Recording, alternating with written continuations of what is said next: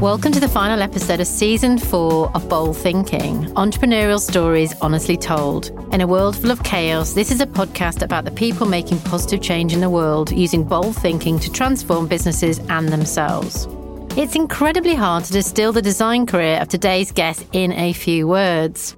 Amongst other achievements, Dennis Furness has led design for Unilever globally and more recently for PepsiCo in Latin America, meaning it might be quicker to name the household brands Dennis hasn't had an impact on to date. Throughout his career, Dennis has stood out as a design leader with a reputation for breakthrough ideas that create measurable business impact. I've been lucky enough to have known and been inspired by Dennis for many, many years. And I'm delighted that he's joining us today from Miami to talk about bold thinking and to tell us a little bit about what's coming next.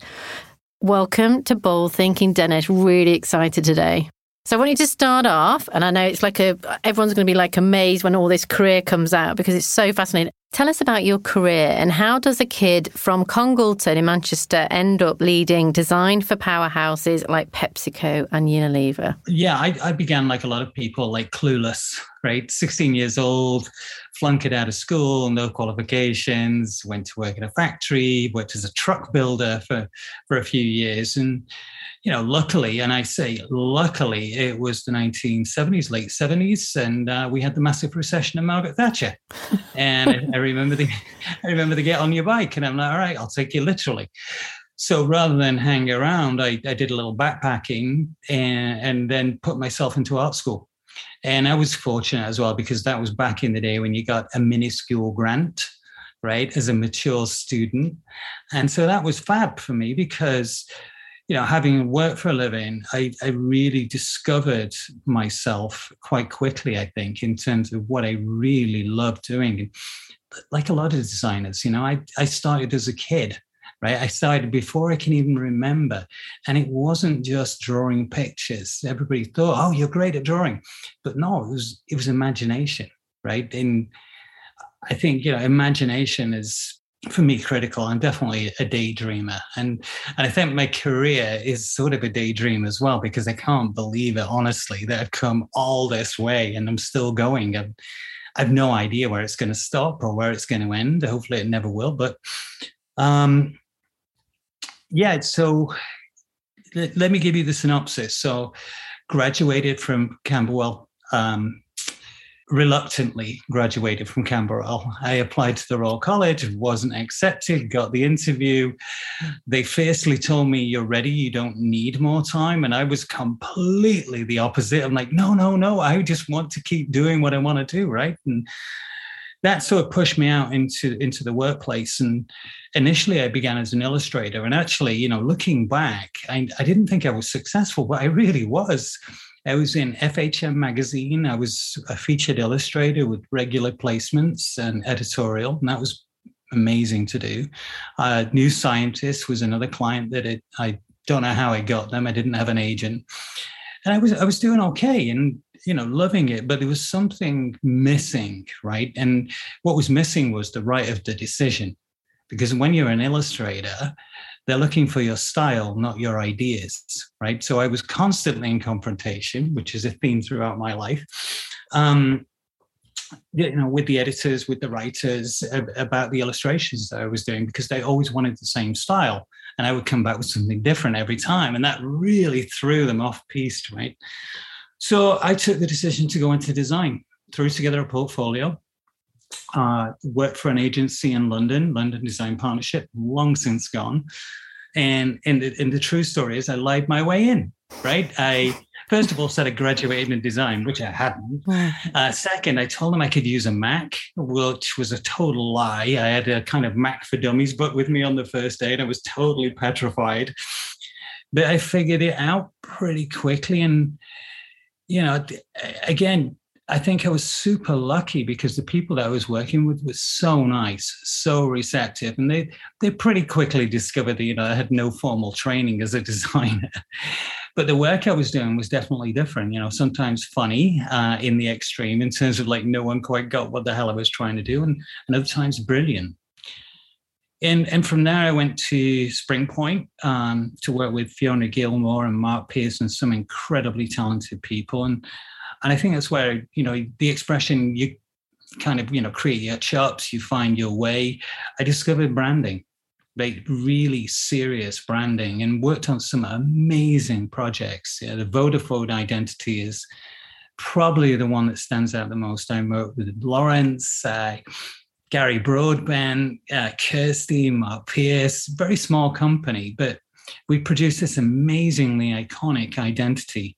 And I wrote the 15-page manual because, honestly, Mark, don't kill me, but none of us knew how to write a guideline apart from Mark. So I just made it up, right? And so it was, and it went to market really fast, and the rest is history. Then it was on the Man United football shirts, it was on the news, it was like mind-blowing. So incredible experience. And it's at that point with SpringPoint where I took another decision, and which goes back to decision making, right? So I got really frustrated with some of our clients because they had the right of decision.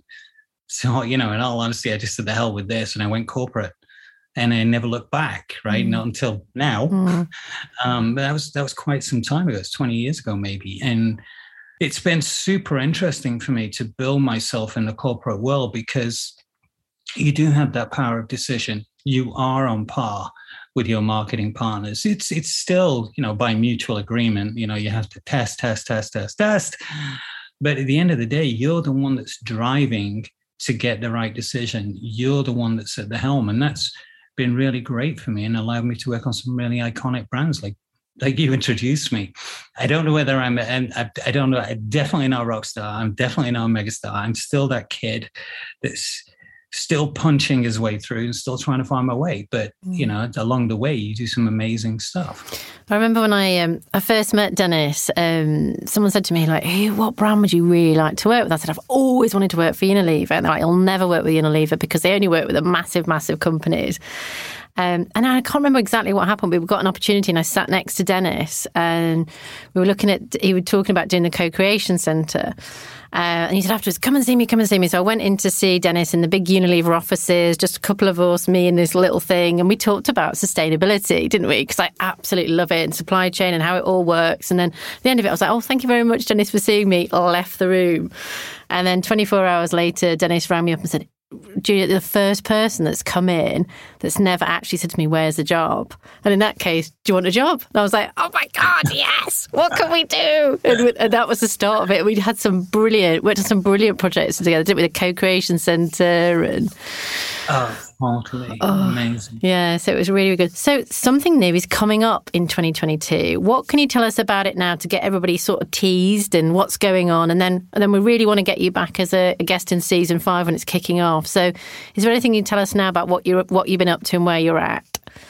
Yeah, I'll give you a perspective first, right? And first of all, I remember those conversations so well, Julia, our first conversations. And then, I think we were like a pair of magnets, right? like fiercely drawn to each other to go and do something. And it's the best phone call I ever made, I think. Oh. Yeah, I really believe that to design something and to do it brilliantly, you don't just need empathy. You need to be connected. You have to have a piece of yourself that you can put into it. And if you don't have a piece of yourself to put in, then I think you're just going through the motions. You're following a methodology or a process. It's not a passion. And, on the flip side of my life, I've been, it's kind of hard to say, right? Especially publicly, but I'm going to, so I've sort of born into that body of like bisexuality and, never quite understanding it pretty much my entire life, but also living with it. And I've, raised my 3 sons. I have an amazing wife and, they're fully aware and, of who I am.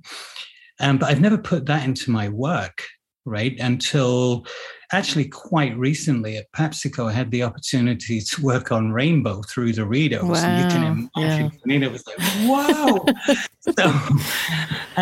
It was so easy for me to do because of who I am. And it felt this massive connection. And I worked harder, I think, than I've worked on anything else in my life. I'd definitely push bolder ideas forward. And, we won, obviously, creative awards for the work that we did over the 3 years that I was involved. But it was beyond eye-opening. It was so insightful because I could feel this thing inside me. My heart was really going into the work, and it wasn't to solve a client problem or to create a message or a purpose. The purpose exists within me, and that's so powerful, right? That purpose can come through, and that's what's pushing me to move myself forward and put myself more out there into the work that I do. So with all of that energy, passion, commitment, and the desire to create a meaningful legacy that's from me, I'm going to create a brand. And, so having done it for so many people for so many years and seen so many successes, I just feel compelled to do it, right? Risk aside, everything's risky. There's nothing in life that isn't a risk. Crossing the road is a risk, right? So, yeah, just that's where I'm taking myself and the work that I do. And, I'm in that fortunate position now where I've worked hard and I've worked long, and my last son is now in university. So I'm super excited. I mean, it's incredible. And so I've started to explore a number of areas, especially the world of fashion, which is where I'm headed towards. Shockingly, never done it before, not a fashion designer. Go back to the beginning of my career. I was an illustrator, said I was a designer. I've now started to introduce myself as a fashion designer. But hey, it's a mindset, right? So that's sort of the beginning of it. If you want to go deeper, we can defer.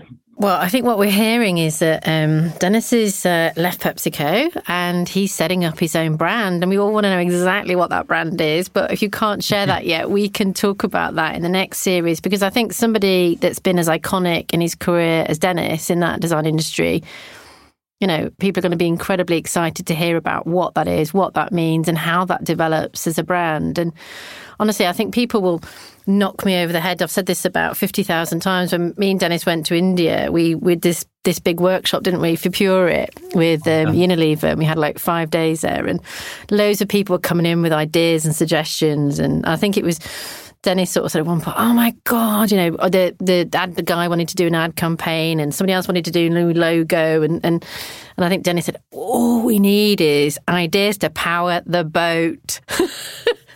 Stop all that periphery. It's driving us all bonkers. And I think that's, I must have said that about 50,000 times in my life. So is this an idea to power the boat? I think it definitely is. Float your boat, power your boat, right? Absolutely.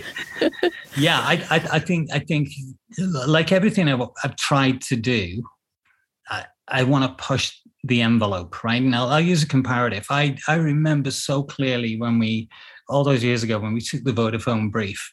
And right there in the brief is digital technology.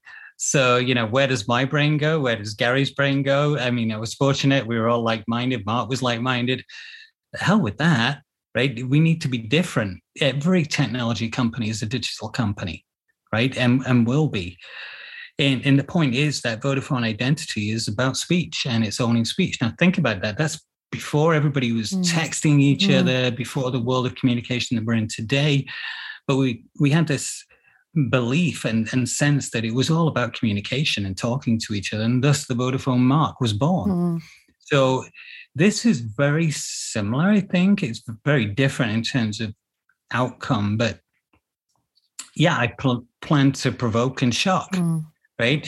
Through the work that I do. And I want to use design and design sensibility and a sense of art and sensuality, and bring that forward for a young man today, old men today. I mean, all men, right? We're not talking MTV awards. We're talking just the reality of, the world that we're living in today, and, how everybody is sort of adjusting because of COVID.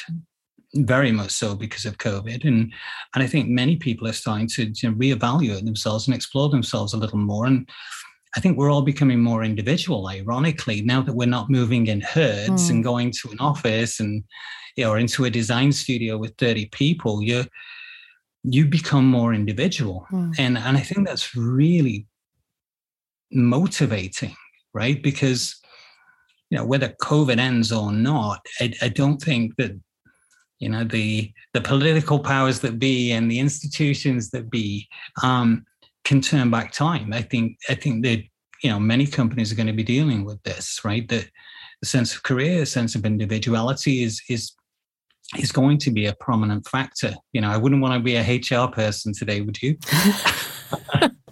Oh my goodness, no. So what do you think your boldest idea has been, and how have you made it happen? Wow. Yeah, so many.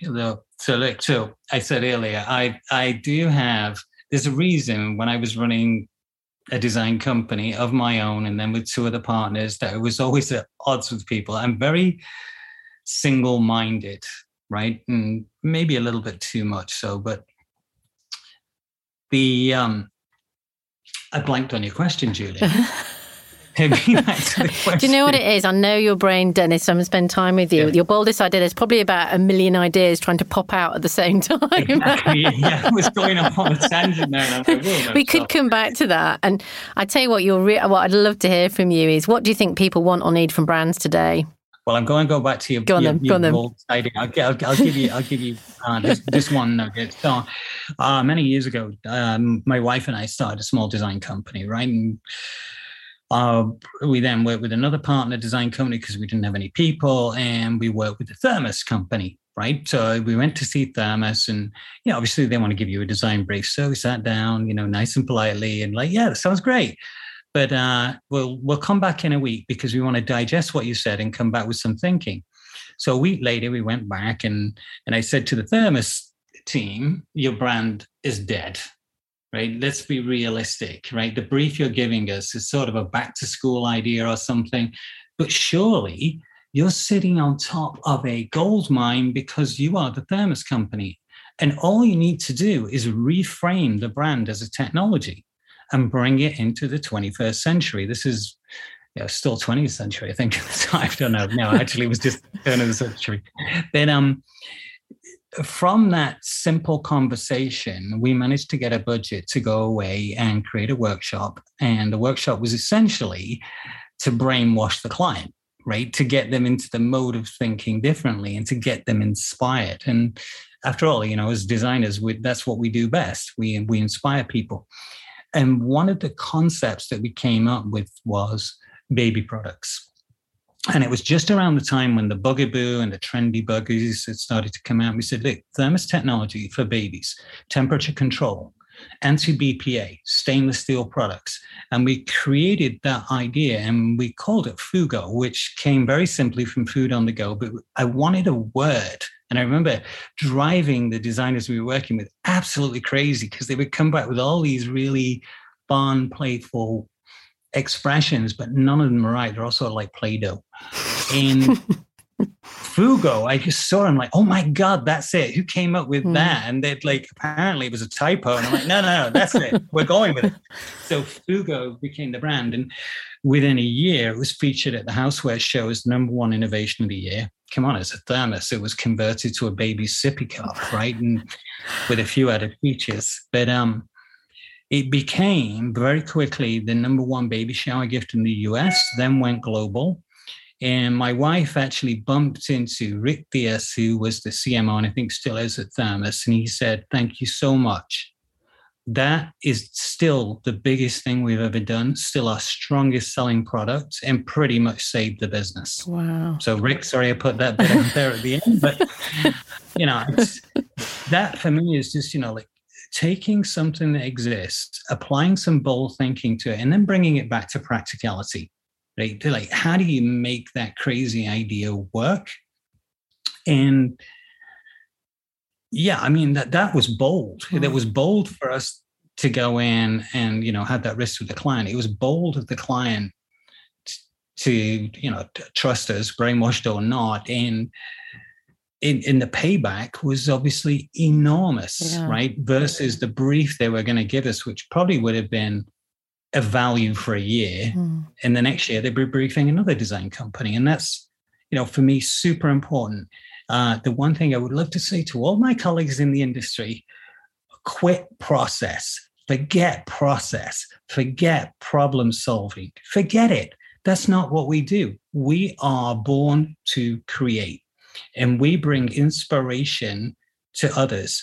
And through our inspiration, we create methodology. And through methodology, we create experience. And through experience, we create brands. It's pretty straightforward. We're still in that world of Leonardo da Vinci, right? By which I mean we're artists, designers, and innovators. We compartmentalize ourselves, and I think that's a fatal mistake for any creative. If you say you're a brand designer, or say you're a product designer, or you're a car designer, or a fashion designer, for me, that's not the way to do it. The way to do it is to be prepared to trust your instincts and then convince others that your instinct is actually profound logic. And that's very hard, especially when you have a scatterbrain like mine.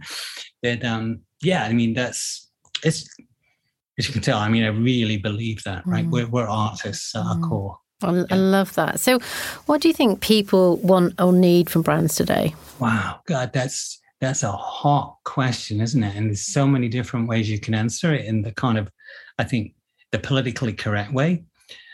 But I don't think that people necessarily need brands anymore, right? And I know other people are saying that, but then, when they sort of challenge, they never get a good reason for why. And I think the reason for why is quite simple.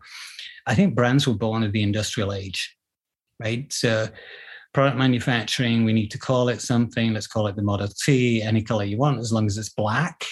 That's pretty much how we've tried to operate brands. Yeah. It's in a category. It has a niche, it's a Ford Model T. So that doesn't work anymore because people aren't looking to buy products, and they're not even looking to buy an experience. They're looking, I think, to envelope themselves in within things that mean something to them. So obviously that means a sense of purpose, but it's more a sense of connection. I love brands like Google, that have really, it's a powerhouse, but it's evolved itself in so many ways. And for me, far exceeds anything Apple has done, because they've woven themselves into the fabric of our lives, in a non-evasive way, in a way that I feel I really want to embrace what they have and what they have to offer. Now, right or wrong, that's how I feel about Google. I love Google, right? I'm actually dumping my iPhone. Sorry, Apple, lifelong designer, lifelong Apple user, but I'm determined. I'm going to go all Google when I start my new enterprise. I'm going to go as far away from Apple as I can, because Apple for me is still the Ford Model T. And poor old Steve Jobs, I'm sure, is turning in his grave because, Johnny Ives, apologies, but, you set a style that it seems so rigid, so Orwellian, so monolithic. It's not creative. It's not. Apple is not a creative brand, and I think they've sort of exploited their position rather than doing what Google has done, which is move into new territories, try new things, be prepared to fail, and they've had a lot of failures. So. Yeah, I don't know the way that takes it, but I think, back to your question, I think everybody should be thinking in that sort of agile, fluid way about creating something that people want. And forget the word brand. Yeah, brand is basically putting a stamp on something and saying you own it, and you're licensing it, or you're giving it to someone for a fee. People don't want that. I really don't think people want that anymore. It's, they want a little rock music in their lives, a little bit of reggae, a bit of salsa. Give me a little of this, a little of that. Who the hell wants to get up every day and listen to the same goddamn song? Not me. So, that's in a very roundabout way, I guess, saying that people want to be part of the story, not be sold the story. Yeah. No, I really love that. So, how optimistic are you, and what do you think it's going to take for a brand to thrive in the future? And you can bring your own ideas and brand into this at the same time. But what's it going to take for brand to thrive? Yeah, well, it's like many moons ago, I met Mark Gabay, right? Luckily, I sort of wangled myself into an interview with him that quickly turned into like lunch together and then like a 2-hour chat. And, he wrote the book on emotional branding. Super smart guy, absolutely incredible person. And he definitely, like moved my perceptions of how I was thinking about brands. But I think Mark didn't get either. The word emotion isn't enough in itself, right? The brands are themselves very complex, a set of emotions, or there are different things within each brand. Just like people, they're all distinctly different. And for me, that's been tricky to understand. But where I'm going now is like, I personally want to explore the world of sensual branding. I really want to explore it. And that's what's driving me. It's not sensorial, it's sensual. And all our personalities are sensual, right? When you think about who we are, we have a sensual relationship with the world around us, a sensual relationship with our partners, with the people that we love. And we have a sensual mindset just as humans. And it's that I really want to explore. And I think that's starting to come through, especially in a lot of the younger brands, that have appeared over the last 4 or 5 years. They seem to be less afraid to explore that side of themselves. Yeah. So what sort of brands would you say are doing that? Oh, I think, a super successful Lululemon. Oh my God, that brand I think is brilliant. And there's a sensualness to that brand, even though it's in the world of apparel. It's not like Nike. It's not like anyone else, right? Nike tried it with Goddess, but it has this inbuilt sensuality that I love. So that's one. And I think, in terms of the mainstream brands, that's probably the big one. But I don't really have another brand that I would point to and say, this for me is a sensual brand. And that's why I want to create, right? And I think. So do you think it's a time of the entrepreneur? Oh, for sure. Oh my God. Yeah. Come on. How easy could it be right now, right? I mean, but when I say how easy could it be, it's, if you go back 10 years, right? The number of channels that designers were able to take part in were very limited. Today, multiplex. We can enter any world through the world of digital, through the world of physical, through the world of connection, experience. And I think that is really powerful. God, do I wish I was 20 years old and a designer today. Yeah.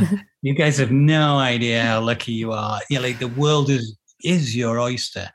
And the reason I said how easy could it be is I think we have an incredible advantage as creatives in that the tools that are required to run, start, develop a business are way simpler. Your ability to talk and connect with people and tell people what you're striving to do is way simpler. And so you don't need this army now to build a company. It's really, I think, about, your own motivations. And I was reading about someone, I was terrible remembering names. I was reading about a designer a couple of days ago. Actually, he's a self-taught designer, it's a little on me. And this story, I think, is incredible because he just, like many entrepreneurs, just had an idea for a company. And instead of sitting around and trying to figure out a business plan, just started making the product. And, out of the product necessity, created a brand and tried 2 or 3 different brand names. And then, hey ho, the product becomes an outrageous success. The brand becomes a success. And I think, Julie, you sent me a link the other day, very similar story, right? Someone that just had the idea to go and do something a little bit different and just push themselves to the limit, right? To go do it. And and became incredibly successful. So yeah, I think we're going to see more and more entrepreneurs. I think we're going to see brands, as we call them today, come and go much more often. Yeah. And happily so. Not every brand should become a behemoth. Yeah. Some products or experiences or brands, I hate that word brand these days, but basically, they serve their purpose in the time they're in, and, enjoy them, have fun with them. And that's what I want to do. I'm not going to try and build something that will become a multi-billion-dollar enterprise. I just want to go do something that I really enjoy doing. Has to be successful because I want it to be successful, and I'll feel good about it. And yeah, it's a bit like, I guess, a band recording an album. As long as people love it, I'll worry about the next album later, right? But this is the one, right? So that's me, and how I see the world today, I think, as well. No, I think you're right. I think it starts with a need or a passion, ideation, desire. And then after that, it's, making it work every day, getting up and living it, loving it, the joy of it, isn't it? Yeah, totally agree. And not losing sight, right? It's too easy to sort of get pulled in a different direction because you get convinced that this is a much easier path, or, the way you're going isn't going to work, but this way is going to be much more straightforward. But that's not how it works, right? And that's not how you create something differentiated and successful. You just create more of the vanilla. So what's your exit plan for this eventual brand? Is it to sell to Unilever as their next range or something? I don't think what I'm doing it would appeal to Unilever or Pepsi. I think the success for me is that it will be successful, right? And the other thing I'm going to do very differently, I'm very conscious of this, and I think I've told you this before, Julia, right? But I'm super selfish, right? I'm the worst person to show creative work to, because I want to mold everything and kind of put bits together, and that's why I've loved being a creative director most of my life, and less so being the designer, more the director.